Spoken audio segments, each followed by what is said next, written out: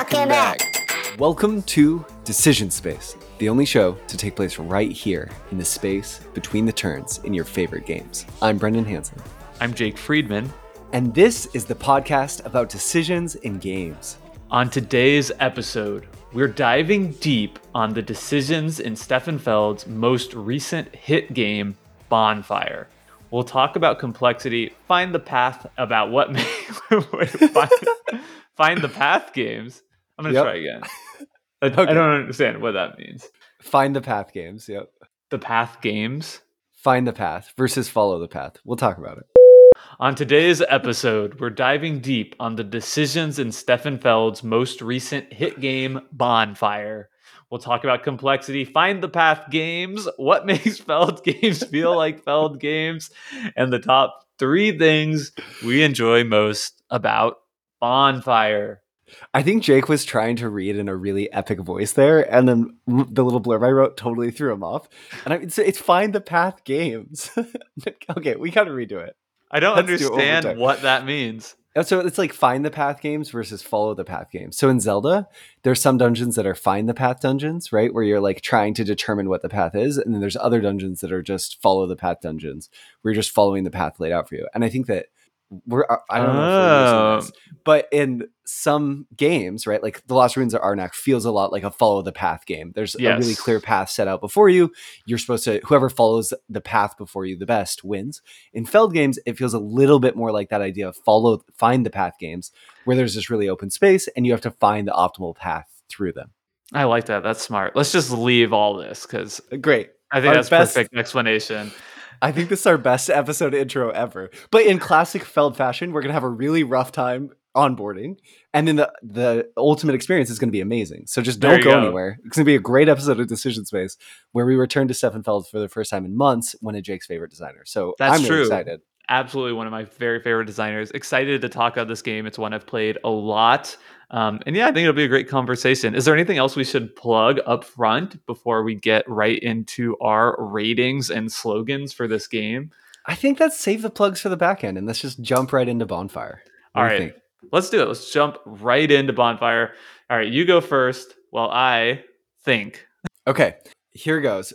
Bonfire is an ornate, rules-indulgent, delicious shared puzzle. Like many Stefan Feld games, learning it can be a bear. However, once you've overcome the rules bear and the game's logic clicks for you, there's a fascinating and energetic, yes, a Feld game being energetic, decision space with excellent pacing to explore. Bonfire definitely isn't my favorite Feld, Jake, but it's tough to not be charmed by a decision space that offers the player as much agency and strategic openness as one like this. So in the end, for me, Bonfire is a solid 8 out of 10. Dang, that's a good score. That's a high score for Bonfire, and I think it's one that maybe if we had done this earlier on, you might not have said 8 out of 10. No, there were times, we'll get into this, but Bonfire has been a rough road for me, I think, in a lot of ways. But part of that's just because it's so different than a lot of games that we play. Yeah, a lot to unpack in your little blurb. I think for me, I'm going to give it an 8 out of 10 too. I think it's a game that I think is really good. You know, one that I like to play a lot. I don't think I would turn it down, and I think I would suggest it to others to play.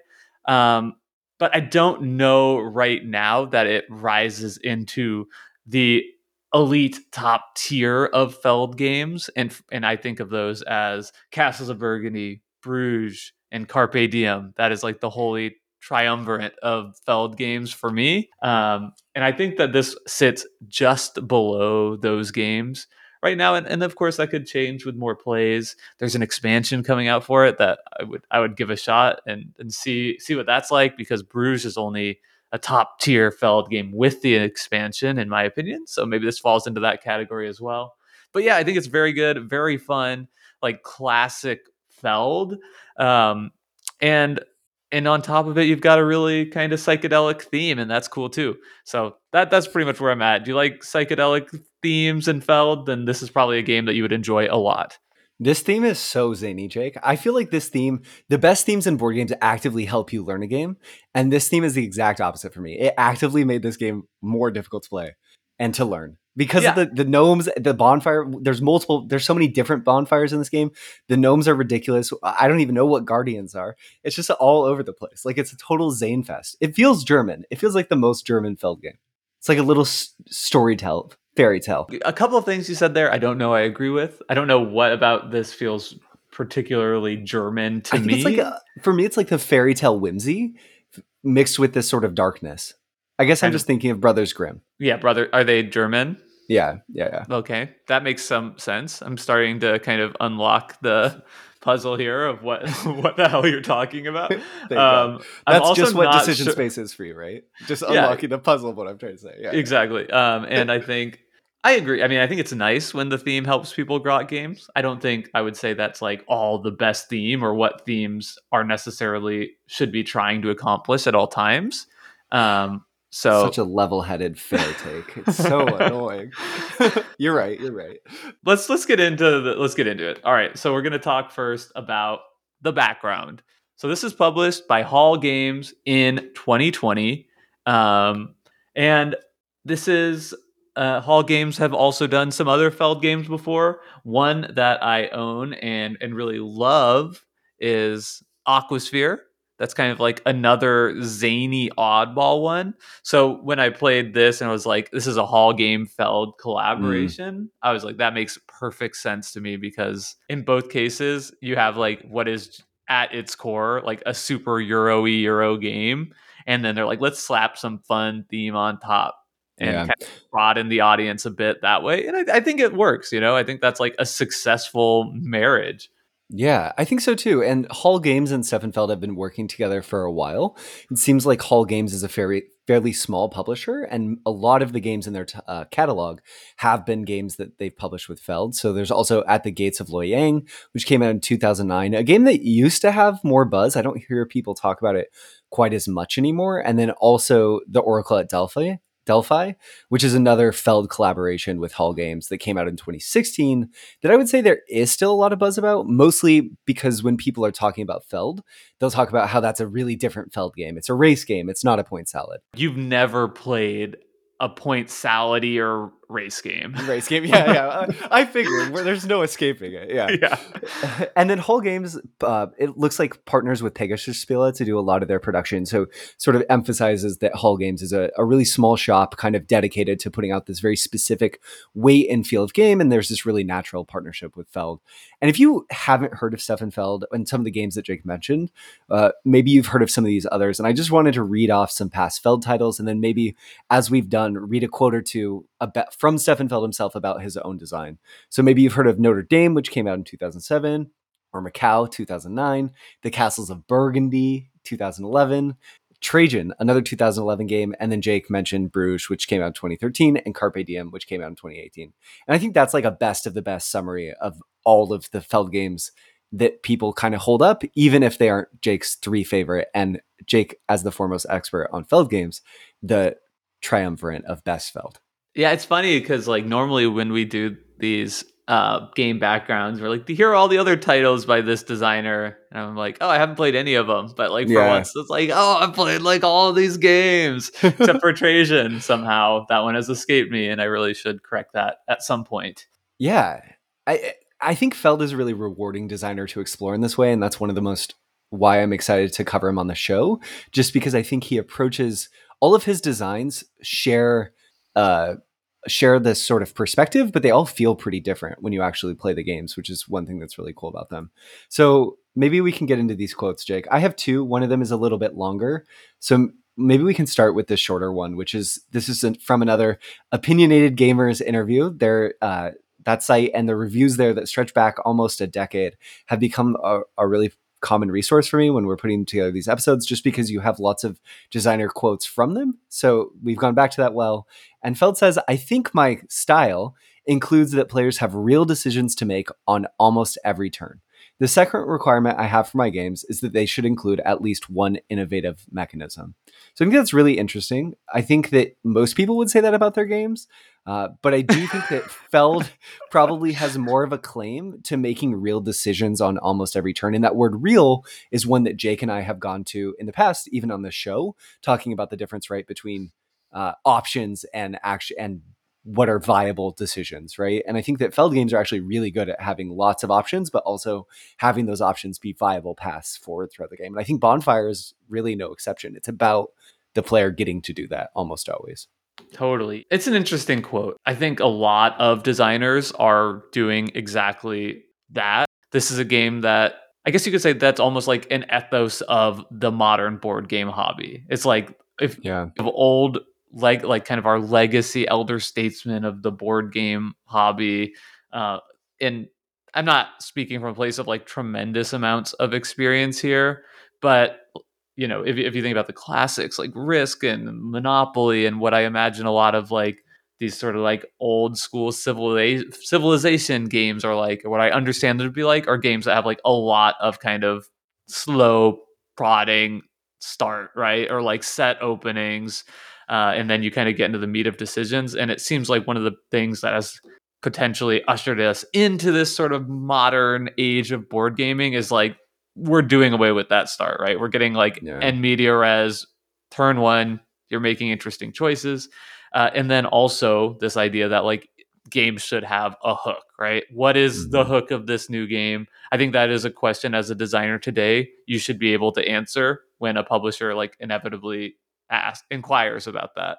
Yeah. So while I do think that is like like sort of generic, I think it might be generic in part because of designers like Stefan Feld who have been putting out these incredible games since 2007 that are really a lot of sort of what modern, and not Feld alone obviously, but as one of the preeminent Euro game designers of that time period, a lot of the more modern games today are sort of built on the shoulders of this ethos. So if it's fair for anyone to claim like my games have like interesting decisions, that's my style, I think Feld can make a good case for it.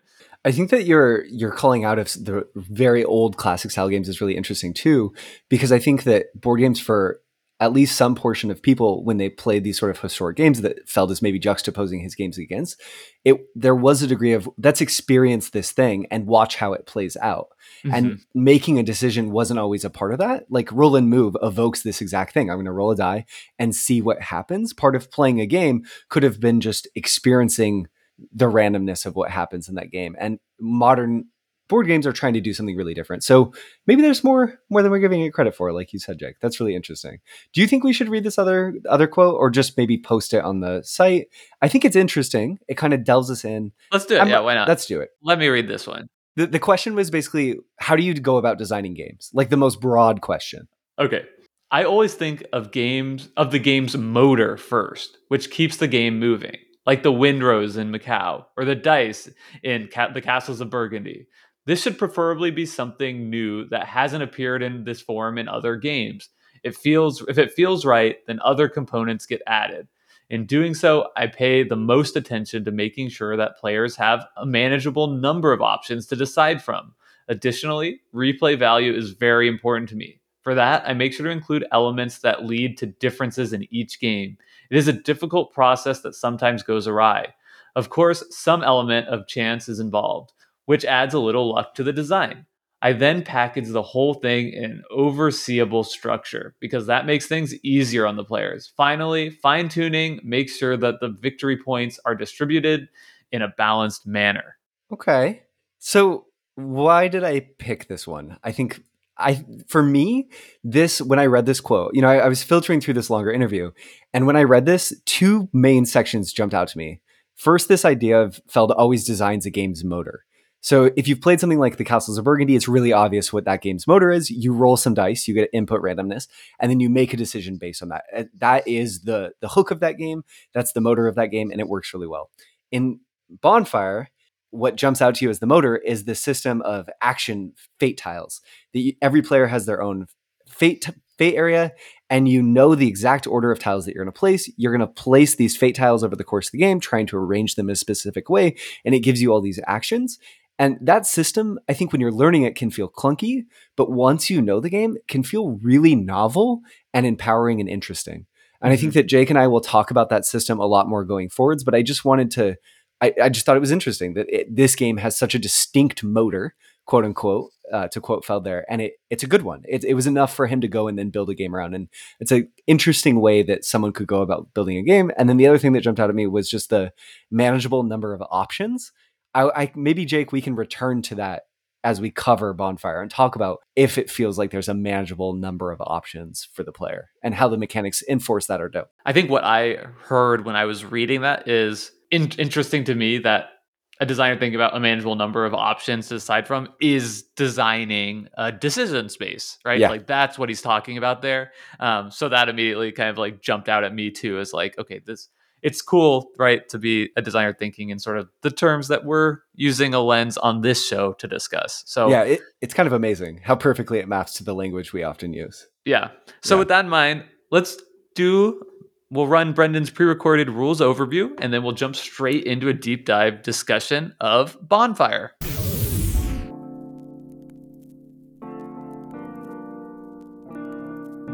Bonfire is a point salad resource management action token driven Eurogame by Stefan Feld. While learning Bonfire in its entirety won't be possible here, I hope to give you a good sense for the feel and flow of the game.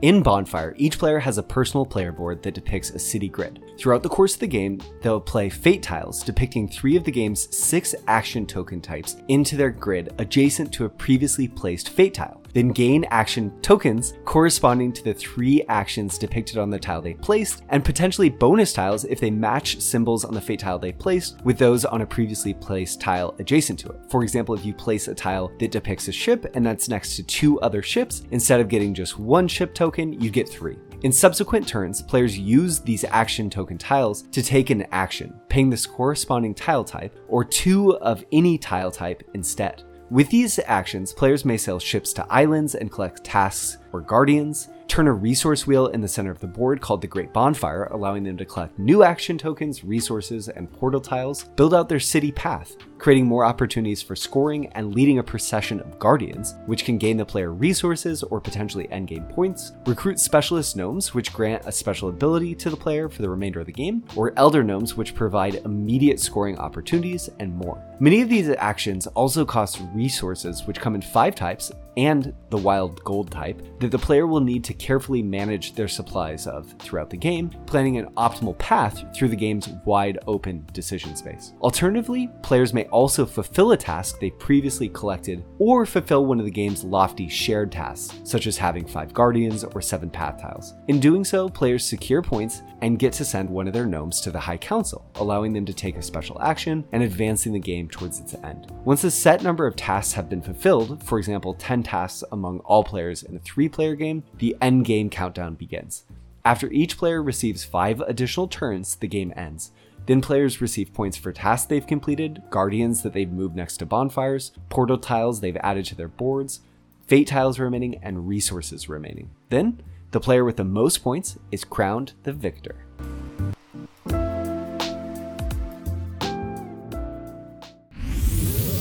Thank you, Brendan, for that rules overview.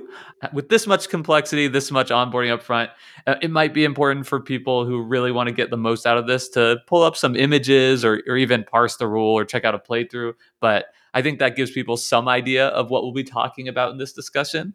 I hope so too. And I tried to keep it brief. The most important thing by and far that I want to just reemphasize again is this whole game is about placing those fate tiles to get action tokens and then using those action tokens to do things. That's the core of the game. There's other things affixed onto it. There's a resource management puzzle that I talked about some, and there's just so many systems. There's like 12 systems in this game, maybe more. But the real heart of it is I'm going to place this tile. I'm going to get things that tell me what I can do. And then I can spend more if I want to go explore a different part of the sandbox than what my tiles tell me I might be able to. Yeah, it's fascinating, I think, just up front. When you look at this game and you learn the game, it feels, I think, and I think part of this too comes to like the visual presentation of this. Like this game compared to the Castles of Burgundy, I would say is like more inelegant in presentation, right? Like in the Castles of Burgundy, it's a lot to onboard people to, because there's all the different tiles that you kind of have to know up front what they do.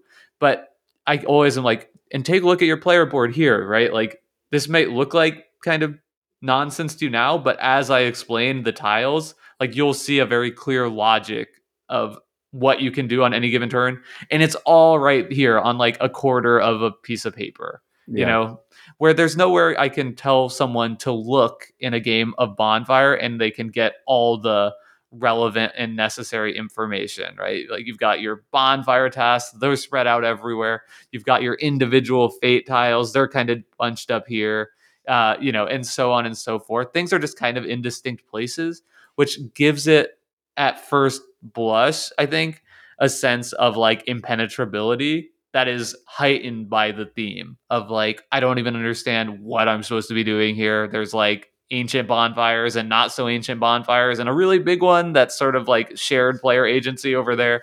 So, all that to say, it's a complicated game, but like any good Feld game, and I think this is a good Feld game, once you start playing it, it's like, okay, like I do think the choices are really manageable, right? Like you have just like 6 actions that you really can do in this game on any given turn.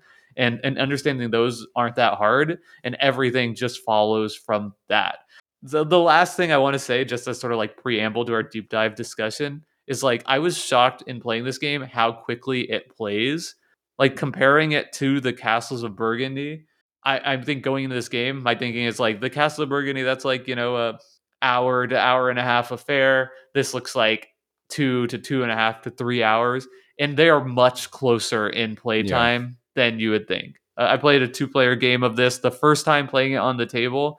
And just in terms of playtime, it was like 60 minutes with like 15-minute teach on top of that. It's really not as bad as it appears.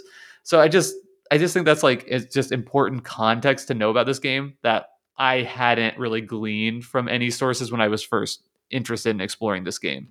I think that part of the onboarding difficulty too, beyond there is an action overview that if someone hands to you, it's sort of, I think, at least for me, it caused this like, oh, this doesn't help me at all. It's confusing me even more.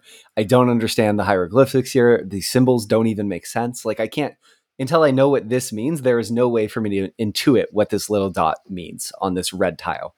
It's just Red dot is task, there obviously, you go. Brendan. Because it's clicked for you and now you know it. So now I Yeah. know it too. And I can look at this weird action hieroglyphics sheet and know mostly what's going on, right?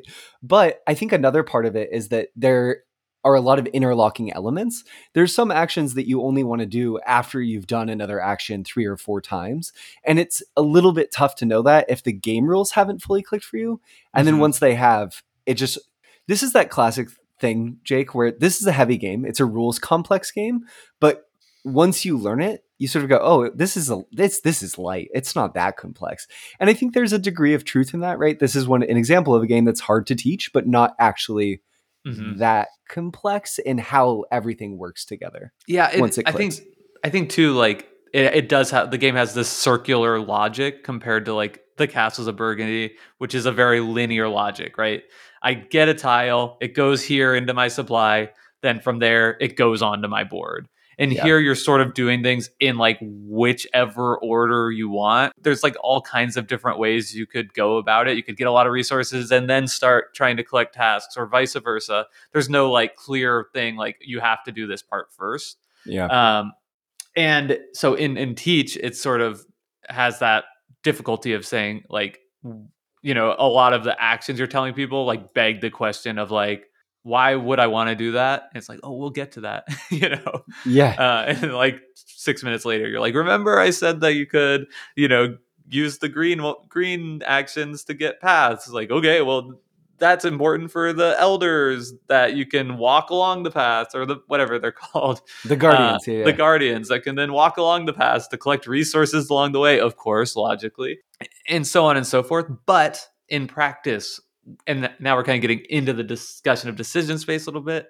In practice, like when you're playing the game, the choices to you are, I find, sufficiently limited by what you can really do that it's pretty clear like what phase in that circular logic you might be attempting next, Mm-hmm. if that makes sense. Yes. I do feel like, so part of what makes this game so compelling. I think let's go back to that find the path versus follow the path thing that we talked about. Okay. So this is the concept that I got from watching the YouTube channel, a game designer's toolkit that looks at video game design and tries to sort of analyze good practices there. There's a really popular series on looking at and examining Zelda dungeons. Zelda, The Legend of Zelda is a classic Nintendo franchise. This goes game by game, looking at dungeons, seeing how they work. And I think that one of the sort of core ideas that they glean from this is that there's really two types of paths in this game. These follow the path dungeons where there's a prescribed route and your goal as a player is to just follow that route efficiently. And there's also find the path dungeons where the dungeon is much more open. And there's many ways that you could navigate the space, and the puzzle is navigating the dungeon. It's not finding the right path, it's finding your own optimal path through that space. And I think that I sort of said this at the outset, but what struck me about Bonfire is you as a player are given a ton of agency over your action tiles. They're laid out such that you know the order to start. So you can kind of you can plan into the future of when certain actions you might want to do more of or less. Because this whole fate tile system is about getting lots of certain types of tokens all at once and then having that inform what you do. You can always spend more tokens to do an action that you don't have a token for. And when I was learning this game, I really leaned into that system, but it's actually really inefficient to do that. You can't do that too often and get a good score. So all of a sudden, the game becomes about looking at your own fate tiles, seeing how those are ordered, looking at the way that objective tiles are ordered out in the shared space where you could collect them from, and literally trying to find a logical path between those two things as you move your ship from island to island collecting objectives, how you're going to be adding more tiles. And I think in a lot of ways, it really is a game about exploring that potential space and finding the most efficient path through it in a way that you don't feel forced like you might in something with a really prescriptive track like Lost Ruins of Arnak's research track. Jake. Yeah, great point. I think the term that comes to my mind that fits in with that, that I've been thinking about playing this game, is it feels like a sandbox. Yeah.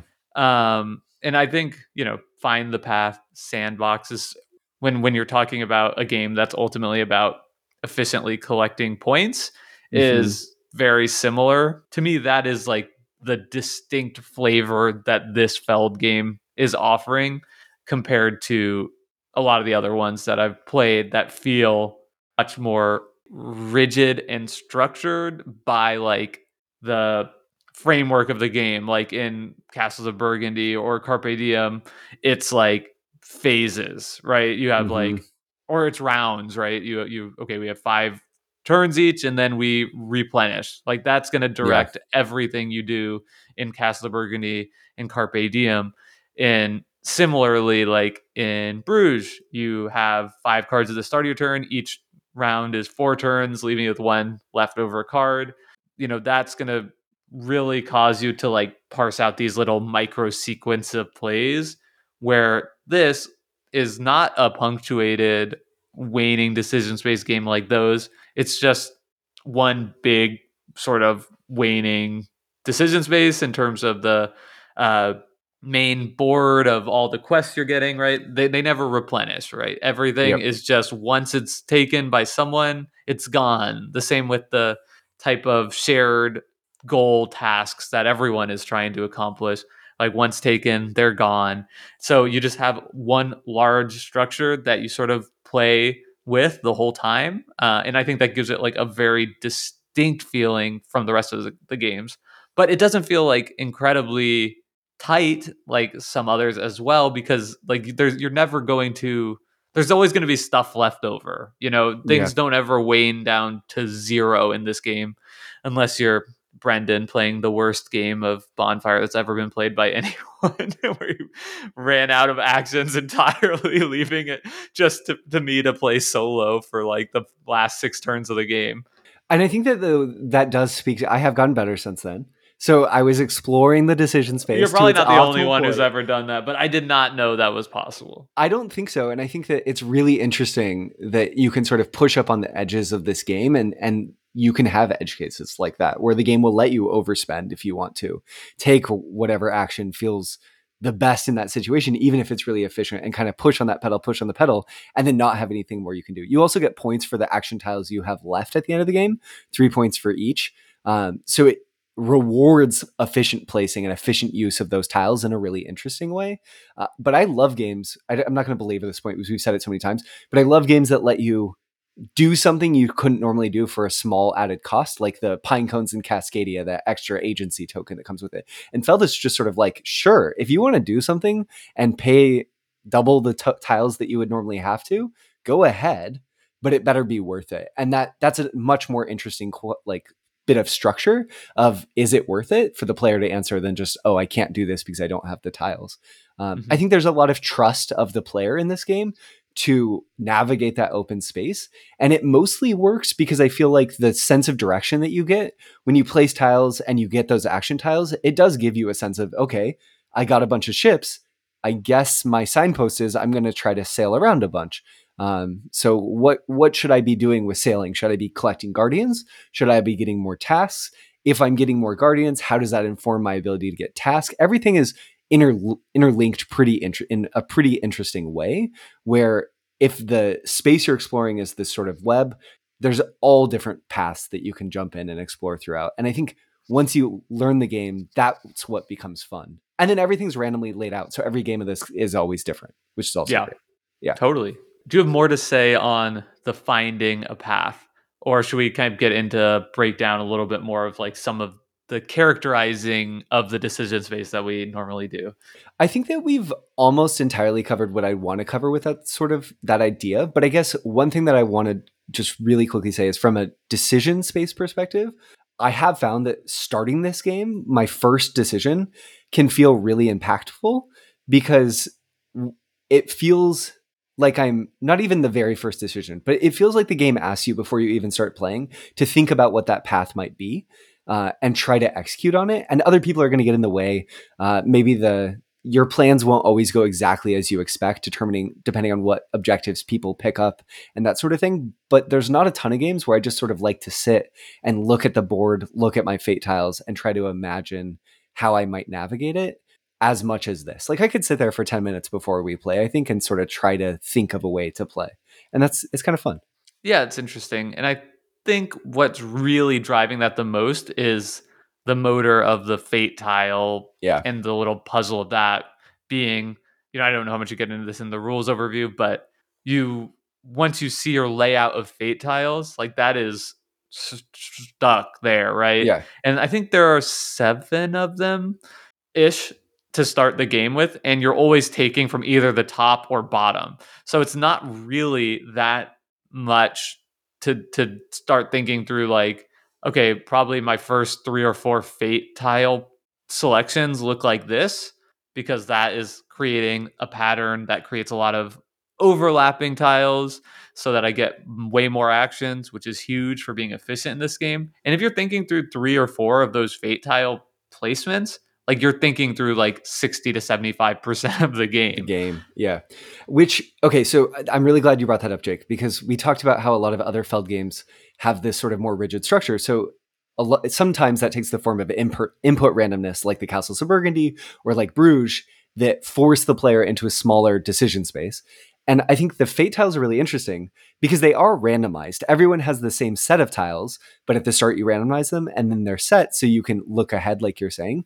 And then beyond that, there's no real Feld style input randomness to this game. And all of the inputs are known. So I guess I just want to say, I think that makes for this really interesting compromise between a rigid prescribed game flow and a completely random, I don't know what's going to happen, to have all of this part of the game. We're going to randomize it at the start, but then you know what's going to happen. And Feld also did that in Year of the Dragon, another game that Jake and I are playing a little bit of now. But I really like that flavor of randomness where it's variable, but it's not clouding my ability to plan. It's actually empowering me to plan.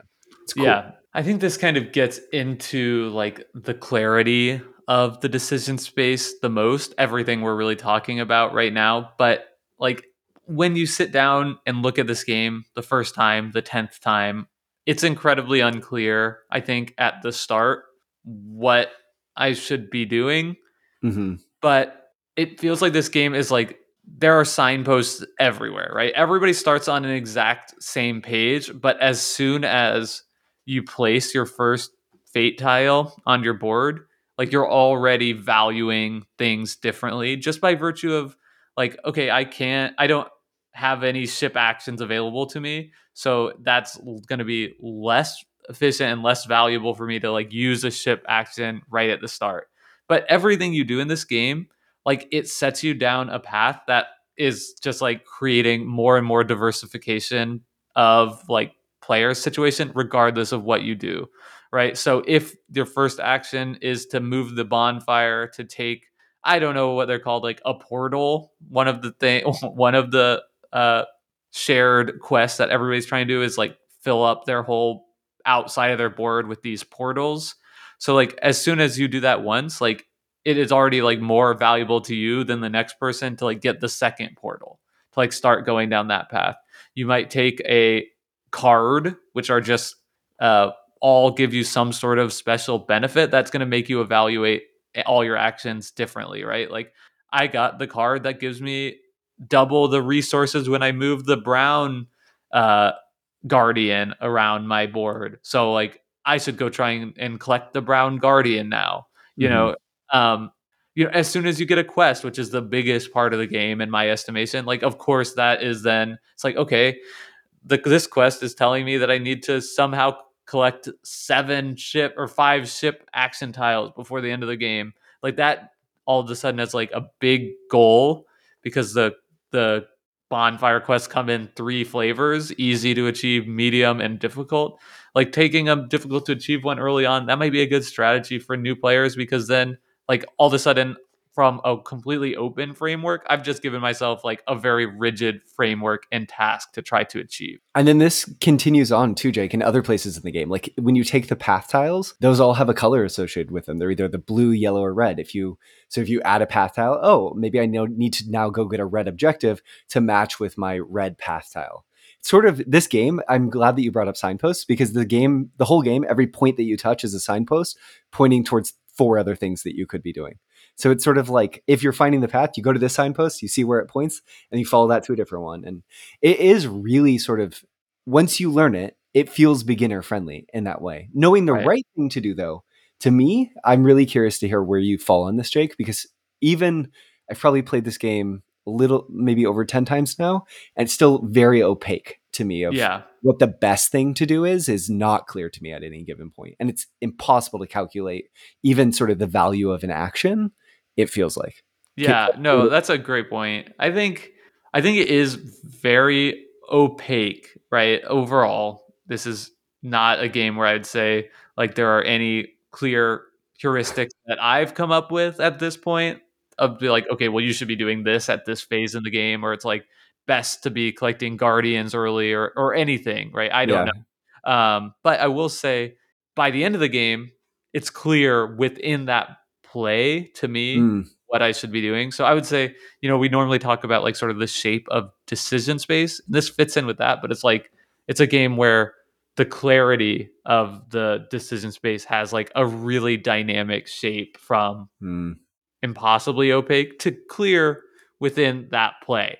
And yeah. that doesn't say whether like anything I did over the course of that play was right or wrong, but like based on the context, based on the signposts and the incentives I've created for myself by the last, third of the game, right? Kind of in that arc, like it's clear what I need to be trying to accomplish now. It's like, okay, I have maybe it wasn't right to get this goal, this objective bonfire thing, but I have it now and I'm going to try to achieve it because that'll give me a bonus action and this many points. I think that, as you know, last week we talked about waning decision space games with Jamie, and I think there was this discussion around that of, oh, are all games waning decision space games because of this exact thing that we're talking about right now? And I don't think they are, but I think that what I'm realizing as we're talking about this is just like with any journey, right? Playing a game, if we're going to use this metaphor of signposts and navigating through a space, the further you are from your destination, the more ways you can get there. So you have more options. The route you can take can vary more. Then the closer you are, the fewer ways you can get to your destination. So I think it's only natural that in a game, no matter what shape its decision space is, waxing or waning, or static or dynamic, the closer you get to the end, the fewer options you have to getting there just by nature of you being closer to the end and the momentum of the decisions you've made. But I do agree that the great thing about it in this game, in Bonfire, is all of a sudden the actions that I felt I couldn't tell exactly what value I was going to get. By the end of the game, I know if I do this, I will get 7 points. And I can turn those 7 points into this. And it feels so rewarding and refreshing to just have the clarity of, I know that this is the right move in this spot. It's like the whole game is a payoff to that. The other heuristic is, of course, use the action tiles you have to do the things that they say they That's do. a good one. That's the heuristic, right? Like, just because you can spend 2 of anything to do anything doesn't mean you should spend 6 tiles that aren't ship tiles to sail 3 spaces away because you can. Like, no, don't be doing that. Yeah. That is not worth it. Yeah. But the game lets you. That's a good point. A lot of the skill in this game and a lot of skill in like finding the path, to use the terminology that we've been talking about, is in setting yourself in a position that you will be able to profitably use the action tiles you have to do something that advances your cause in the game. Yeah. And I feel like a lot of times in Bonfire, I find myself through, my own fault, the own mistakes I made, in a situation where it's like, I need to sail, but all I have is this thing that lets me move the great Bonfire 1 space to the left, and it is not Doesn't get me helpful to anything. get me anything I want.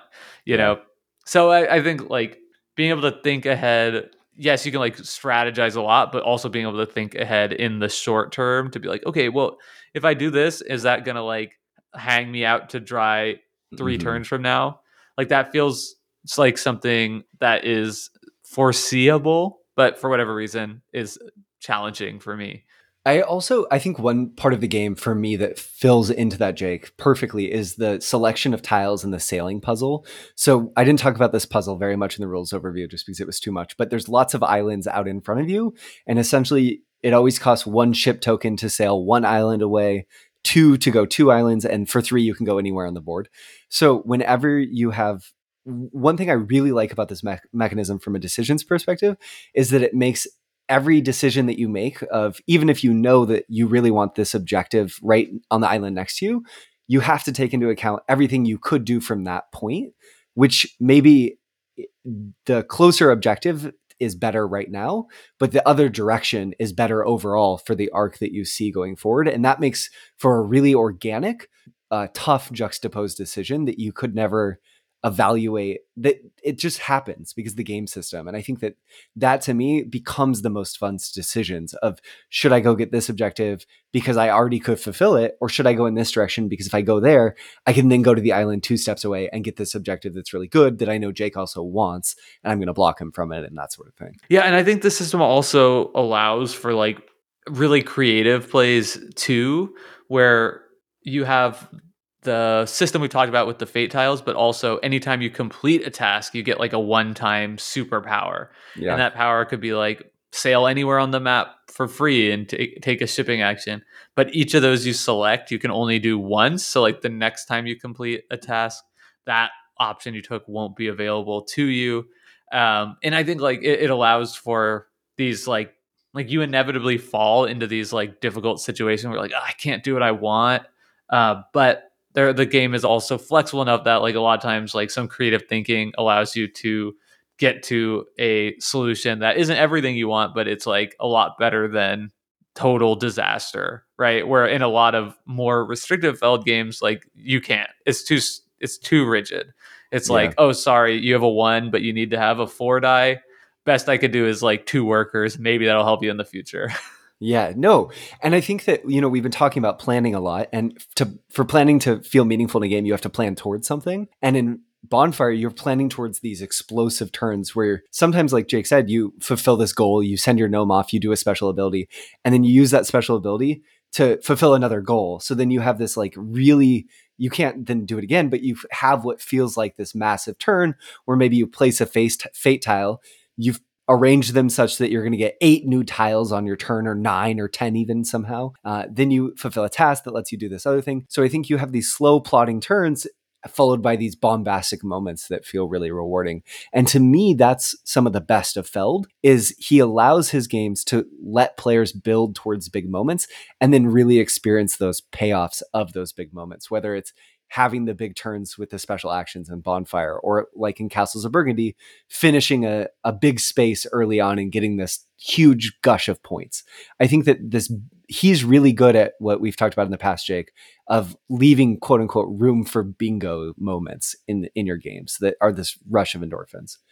And they're here. They're great. So I think it's safe to say that we feel like the size of the decision space in this game is pretty big. Yeah. It feels like on the bigger end of Feld's games, just because of the flexibility that the system allows for you. Even if the heuristics of like trying to do the limitation is strong, it it's not as it's not it doesn't have the like the rigid edges of like, okay, you can literally only do X or Y with this. Does that make sense? No, definitely it does. And then on top of that, because of the variability in the setup, every game, one, you might be able to do different things. If you get a specialist early on, you might just have a strictly different way that you can approach it. But then it's for me, it feels so skill testing and then also so open in that sense. Like the strategic paths that you can take all do feel mostly balanced. Maybe I'm going to go really big on tasks this game, or maybe I'm going to build up a huge path and have a procession. I've gone with the strategy that Jake mentioned of filling in portals, and I just want to get all of my guardians next to my bonfires. That playing the game that way feels so different than the way I tend to want to play it, which is get objectives, match those objective colors to path tiles, flip those over, take a special action, right? And both of them are fun, they're good, they're interesting, and it does feel way more variable than a lot of games that we've covered. And I think that makes it feel much bigger. It's like the strategic diversity here is pretty huge. Yeah. It's interesting the way we're having this conversation is like so fluid and we're just Mm-hmm. bouncing around. And I think it like follows, the The shape of the structure game. of the shape of the game in a way that Yeah. like a more linear game is a lot easier to be like, okay, let's talk about this mechanism and this decision point and then this Yeah. one. And here it's like, how can you even do that? Yeah. Right? Yeah. We're doing the exact thing we talked about. Like the reason it's hard to have a coherent conversation about this game is the same reason it's hard to coherently teach it. Like Yeah. everything just leads to some other point. But let's ask, like, since we haven't yet, like, what is the decision space type to you? Hmm. I think it is a waning decision space ultimately. There's small little elements that could feel waxing. I think like the specialist tiles enabling you to do more things a little bit push in that direction, but you're already it's really a game of famine, not a game of feast. You never have enough of anything that you really want, and you get rewarded for having things left over. So you're sort of pushed to do the most. I think to act discreetly enough and to like not waste in a way that the options wane down. Literally, the game ends when 10 objectives have been selected. So that end trigger is also sort of a waning towards the end game as I think it people might be send. It varies by variable. player count. Yeah, Sorry, that's the 3-player ending. gotcha. Yeah, yeah. There's different tiers.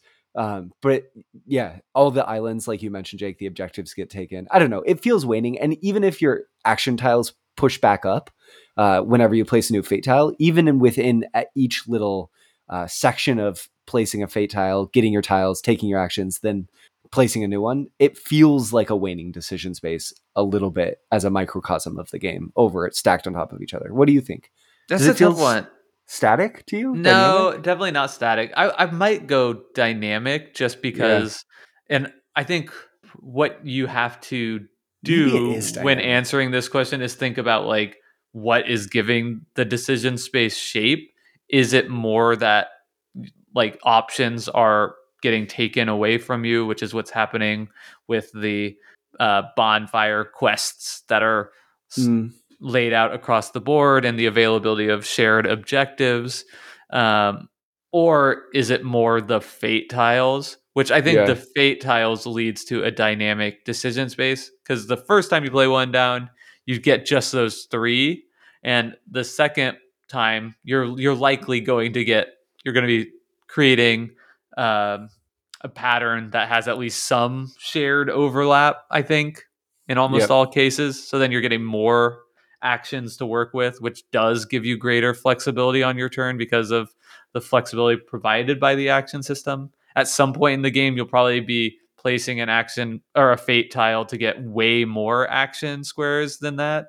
But then later in the game, or at like, you could get to a point in the game where the third one you place gets you 6 action tiles and the fourth one gives you 4. So it kind of goes up and down there, just pending sort of the path you choose to take. And different people have different amounts of sort of agency and decision making at different points in the game too, which also feels dynamic. So I would say for me, I kind of lean more in the latter there. That's like the action fate tiles that are creating the space. And the former to me feels like that conversation that we were having and will continue to have about, every game is a waning game because you have limited amount of time and that the resource of time is always diminishing in every single game. I think also you've convinced me, and I think part of the reason why you have is that what matters isn't that you can find a winning element in most games, which we've said. Yeah. But what matters is that in sort of shaping all of the decisions that you're making. And in this game, the answer is no. There's always enough left over everywhere to have that scarcity be forcing you down a specific path, right? There's always some objectives still out on the board based on how the rules of the game are structured. There's always still shared objectives that you could achieve. Yeah.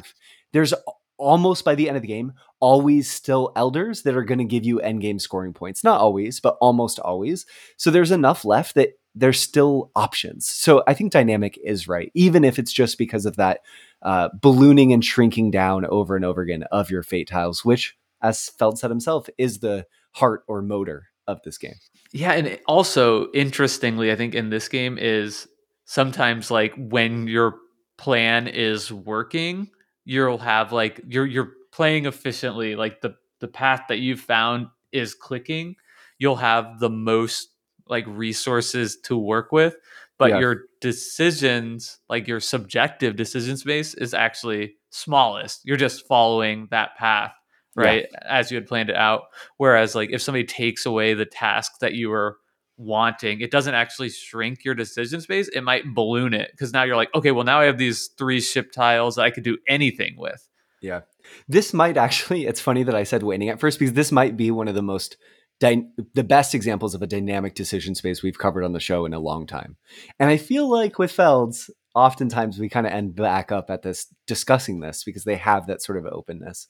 Maybe, Jake, we can pivot to talking about, I would love to just each talk about some things we enjoy, whether it's decisions we like, mechanisms we enjoy, or things that stand out about Bonfire. So I feel like that's probably the best way to put a cap on the conversation. Okay, that sounds good. Maybe we can take turns going back and forth, but do you want to go first? Sure. Yeah, I think one thing that I found fun is in this game is the sandbox, right? Is the fact that like you start out on the same page as everybody else and then you are like sort of drastically going off in different directions. And I think like the gnome cards you can get have been really interesting for me to explore because basically these you have like they come in 2 flavors. One gives you personal player powers. The other gives you bonus points at the end of the game based on a criteria. Not at the end of the game, right when you achieve them, which is really weird and different than how it works in almost all other games. Oh, the elder tiles we're talking about? Yeah. Okay. So anyway, I like that because I think it has been really interesting for me to explore like when is that worth it. It's been fun to sort of like it makes obviously if you're getting a personal player power, you want to do that as early as you can in the game, and then like they all sort of enable you to shape your strategy in a unique and different way, because the powers they give you are really off the wall. A lot of times and allow you to like break rules in interesting ways. So this is not like novel stuff, but I think the way it works inside of this like giant sandbox Euro game gives me just like a ton to chew on. And when you talk about like a game giving like replayability and variability, I think starting your game with a different one of these like creates just a drastically different shape. So the elder tiles too, which yeah, getting them immediately when you take them creates that interesting game of chicken, which it's not the most interactive game. We're only interacting when we're taking away the opportunity to take something from someone else, or incidentally through moving the bonfire, maybe you'll move it to somewhere that someone else doesn't want you to. So it doesn't feel very interactive, but I think, I don't know, just that is one instance where the interaction is amped up and you really do have to look at what other people are wanting to do. I think one of my favorite things about this game, Jake, is when you fulfill an objective, whether it's one of the common tasks or your own. And then you just get to take that powerful decision of you can do this crazy thing, or you can do this wild thing, or you can do this other really powerful action. Trying to figure out what the most optimal move is at those points is very fun. And in person, it could be very AP inducing because you have this static solvable puzzle, it almost feels like. But I find those turns to be just awesome and rewarding. Just sitting there trying to puzzle out what I really should be doing and what that will lead to. It's this rush of huge decision space, just massive. You could do almost anything in the entire game, and then sort of trying to figure out what you should do. Compared to sometimes in this game, A very dynamic turn. yeah, very dynamic. Whereas other times you don't. Your turn is just placing a fate tile, and sure, there's a little bit around where you're going to place it, but usually, like Jake said, you've already kind of planned out. So those turns don't feel as meaningful in terms of the decisions. You've already made the decisions that have impacted what you'll do. Mm-hmm. But I will say I like those turns too. This is my second thing that I like. Then Jake will snake it back to you. When you place a fate tile and you get like 8-9 tiles, oh, it feels great. Yeah. Another Yeah. jackpot moment. It's for sure a jackpot moment. It's interesting because like I don't know. Another thing I haven't figured out about this game is like it. I have not played with the fate tiles in the way that I like. Okay, let me start over. There are some of the tasks in this game that you can get have to do with your like the shape that you literally create with your fate tiles. So like completely filling out the middle rectangle of your player board, or like filling out the further edges of your whole player board. And I haven't played with that at all, which is something I want to do. It's like, just another example of like a totally different type of experience you could have with this game. It seems like it'd be really hard because like so much of this game is about like efficiently using tiles. So to be like making sacrifices in the placement of your action tiles in order to place them, you know, like making adjacency sacrifices for like overall shape sacrifices, like that seems like really tough. But I think that's something I like about this game. Even though I've played it a dozen times, I feel like I've got a dozen more plays in this game of just trying out like completely new stuff that I haven't explored before, and that does feel different from the Feld games that I really love, like Castles of Burgundy, Carpe Diem, Bruise. These are great games, but and they have high highs and low highs, but like and low lows, high highs and low highs, Well, they're and Feld games. Of course, and they only high have low lows and highs for low Jake. lows. Yeah. Yeah. But not in terms of like how differently they play out, if that makes sense. Yeah. When you play Castles of Burgundy, you know what you're going to get. And Yeah, you're saying when you play Bonfire, you don't always know what shape the fire is going to take. exactly. Yeah. I think that's totally fair. Also, I have attempted some of those highlight all the spaces of your fate area tile things. They're also just easy to mess up because you're Yeah. doing a spatial tile game, but you kind of have to plan in such a way that it works. It's a weird thing to sort of tile a grid with 1x3 tiles. It's just not something I have a lot of experience doing. So I tried it once, I messed it up, and I was like, oh, it would be way easier for me to just get a similar task that says have 5 bonfires and get 7 points than for me to tile a specific part of my board. So I'll ignore those other tasks. Yeah, or compare it to the ones that are like have a certain number of same tile, right? Like Yeah, the ship or one, or yeah, like some of them reward you for like doing a good job of the adjacency puzzle, right? Like yeah, okay, you want to have 3 purples together and 3 whites together on your board somewhere to achieve this.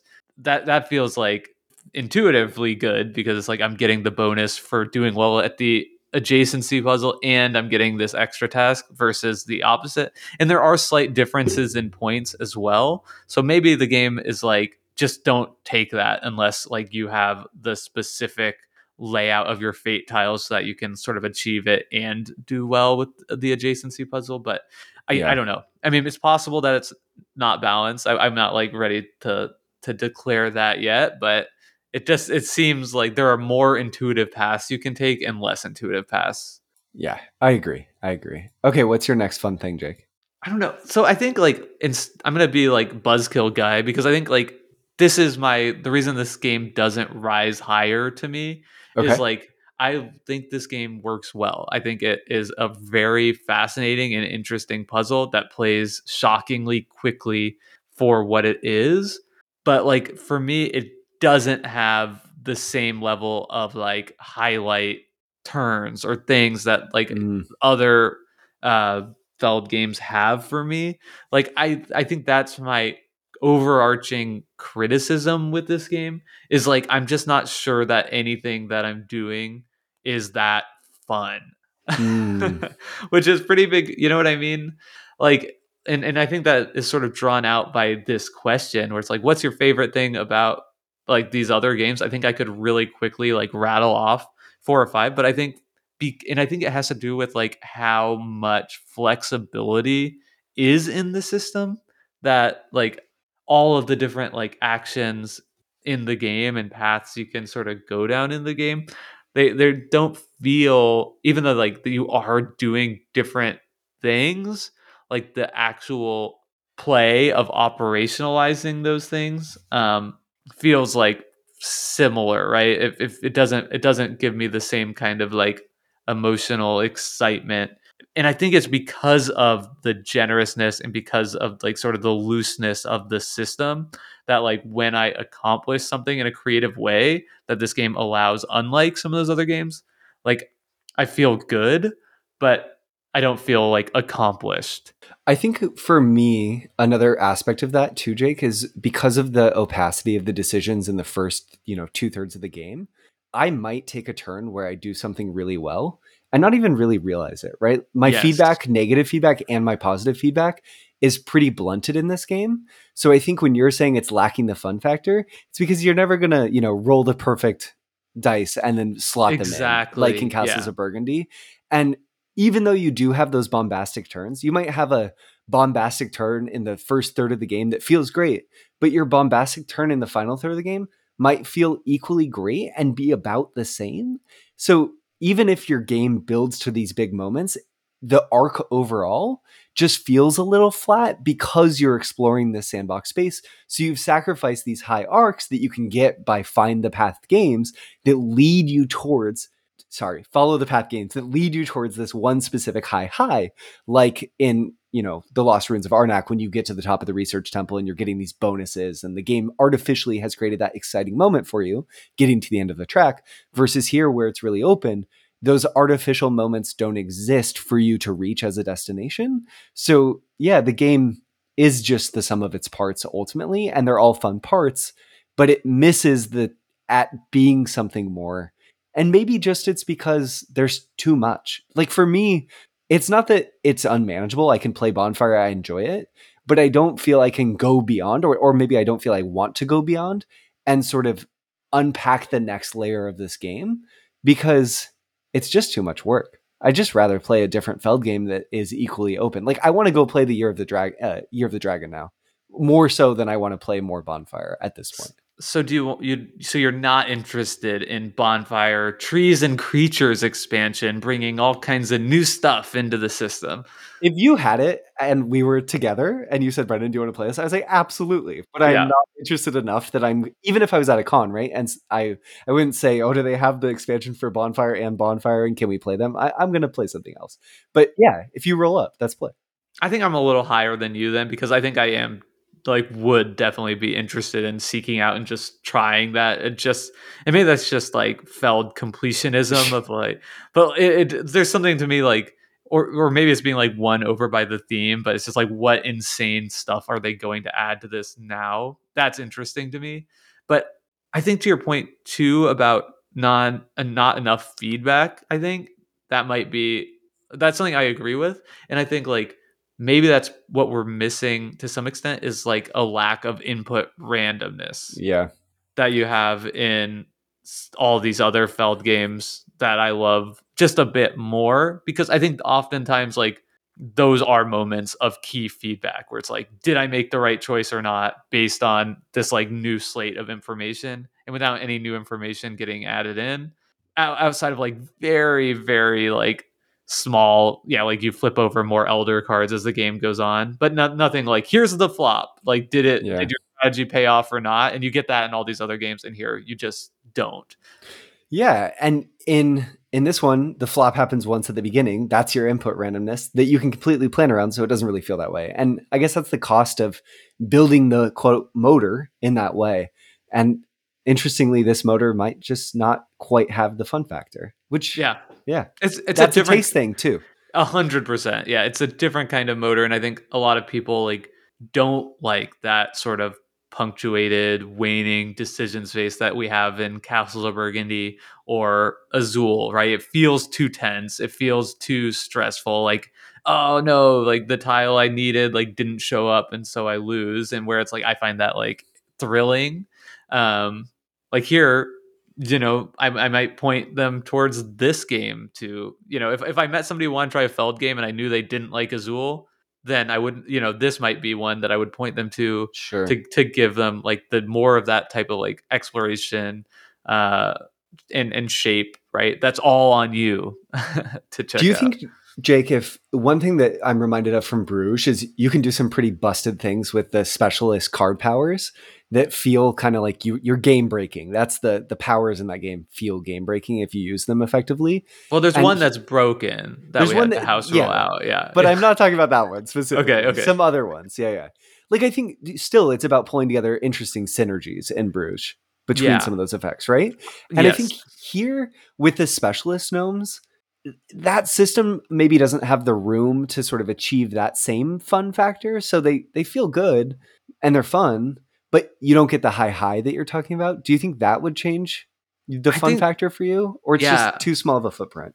No, I think like that does exist here, and that's like I think that immediately drew to that like I like this system in the game, Yeah, yeah, yeah. because Sure. it does allow you to do that, and you can create some combos. But I think it's cost prohibitive, right? Like Yeah, in Bruges, the game is playing people yeah. into houses and build this tableau. Here, if you've built three of the specialist gnome cards, like That's three actions you didn't take. that, yeah, exactly. And that's like very expensive, right? You're Yeah. spending a lot of action tiles to get those, and you're spending a lot of the resources that you need to pick up other tasks and whatever, right? And oftentimes like complete those tasks. So it feels like the opportunity cost of doing that in this game is sufficiently high that a lot of times it just doesn't feel worth it to me to like go heavy specialist strategy, more than just like, okay, I've got a couple and now I need to like hammer those actions that I've increased the value of to make sure I get the value out of them that I've put into it. Yeah, definitely. Well, I hope, and I think we have done a really good job of sort of explaining the decision space that Bonfire offers and juxtaposing it with some of the why it feels different and why it feels notable as a design. Even if it's maybe not Jake's favorite Feld game, it doesn't create a fourth pillar of Felds for him, and is a game that I enjoy, but not a game that I want to keep returning to. It's a really fun, open, free decision space, but there's a lot of costs, and the highs might not quite be what you want when you put in all the effort of onboarding. Yeah, Jake, and I will just conclude by saying like I don't want to come across overly critical. I think um, Steppenfeld is probably my clear favorite designer just based on aggregate ratings of games, and I think this might be my fourth favorite one, which makes it it's probably like right a there. yeah like a top 25, top 30 game for me. I would highly recommend people check it out. I think definitely there's a cohort of people who would find this to be their favorite Feld game. Um, I'm interested in the expansion. I think it's like, just this close from being like a top 10 game for me that I need to have in my collection. I thought it was going to get there at certain points in playing this game. And just where I'm at right now, it feels like it's just missing something for me that keeps it from being like a 10 out of 10. Um, but yeah, check it out. Like, don't let me say like, I have fun playing it, even if it feel it's it's just tough to say. It's like I have a lot of fun, but it might be missing the fun factor that some of the other games have. Totally. Well, we'll have to decide what Feld we want to return to next, Jake, whether it's Macau or In the Year of the Dragon or maybe something else entirely on the show. But playing Bonfire made me want to keep playing more Feld games. They're so different than a lot of the games that we typically cover on the show. And Yeah. though arguably maybe not all that different than the game we're covering next week, which is called Point Salad, a small box card game from AEG. Wait, is There's that not a Feld game? in this instance, no. And I will say the rules complexity pretty low in this one compared to a lot of Feld games. But obviously, it's called Point Salad, named after, one could say, a phrase that I think wouldn't exist without Feld games, maybe. I think that brings us to the end of a very rambling episode, which is truly the only type of episode that we could make about this game.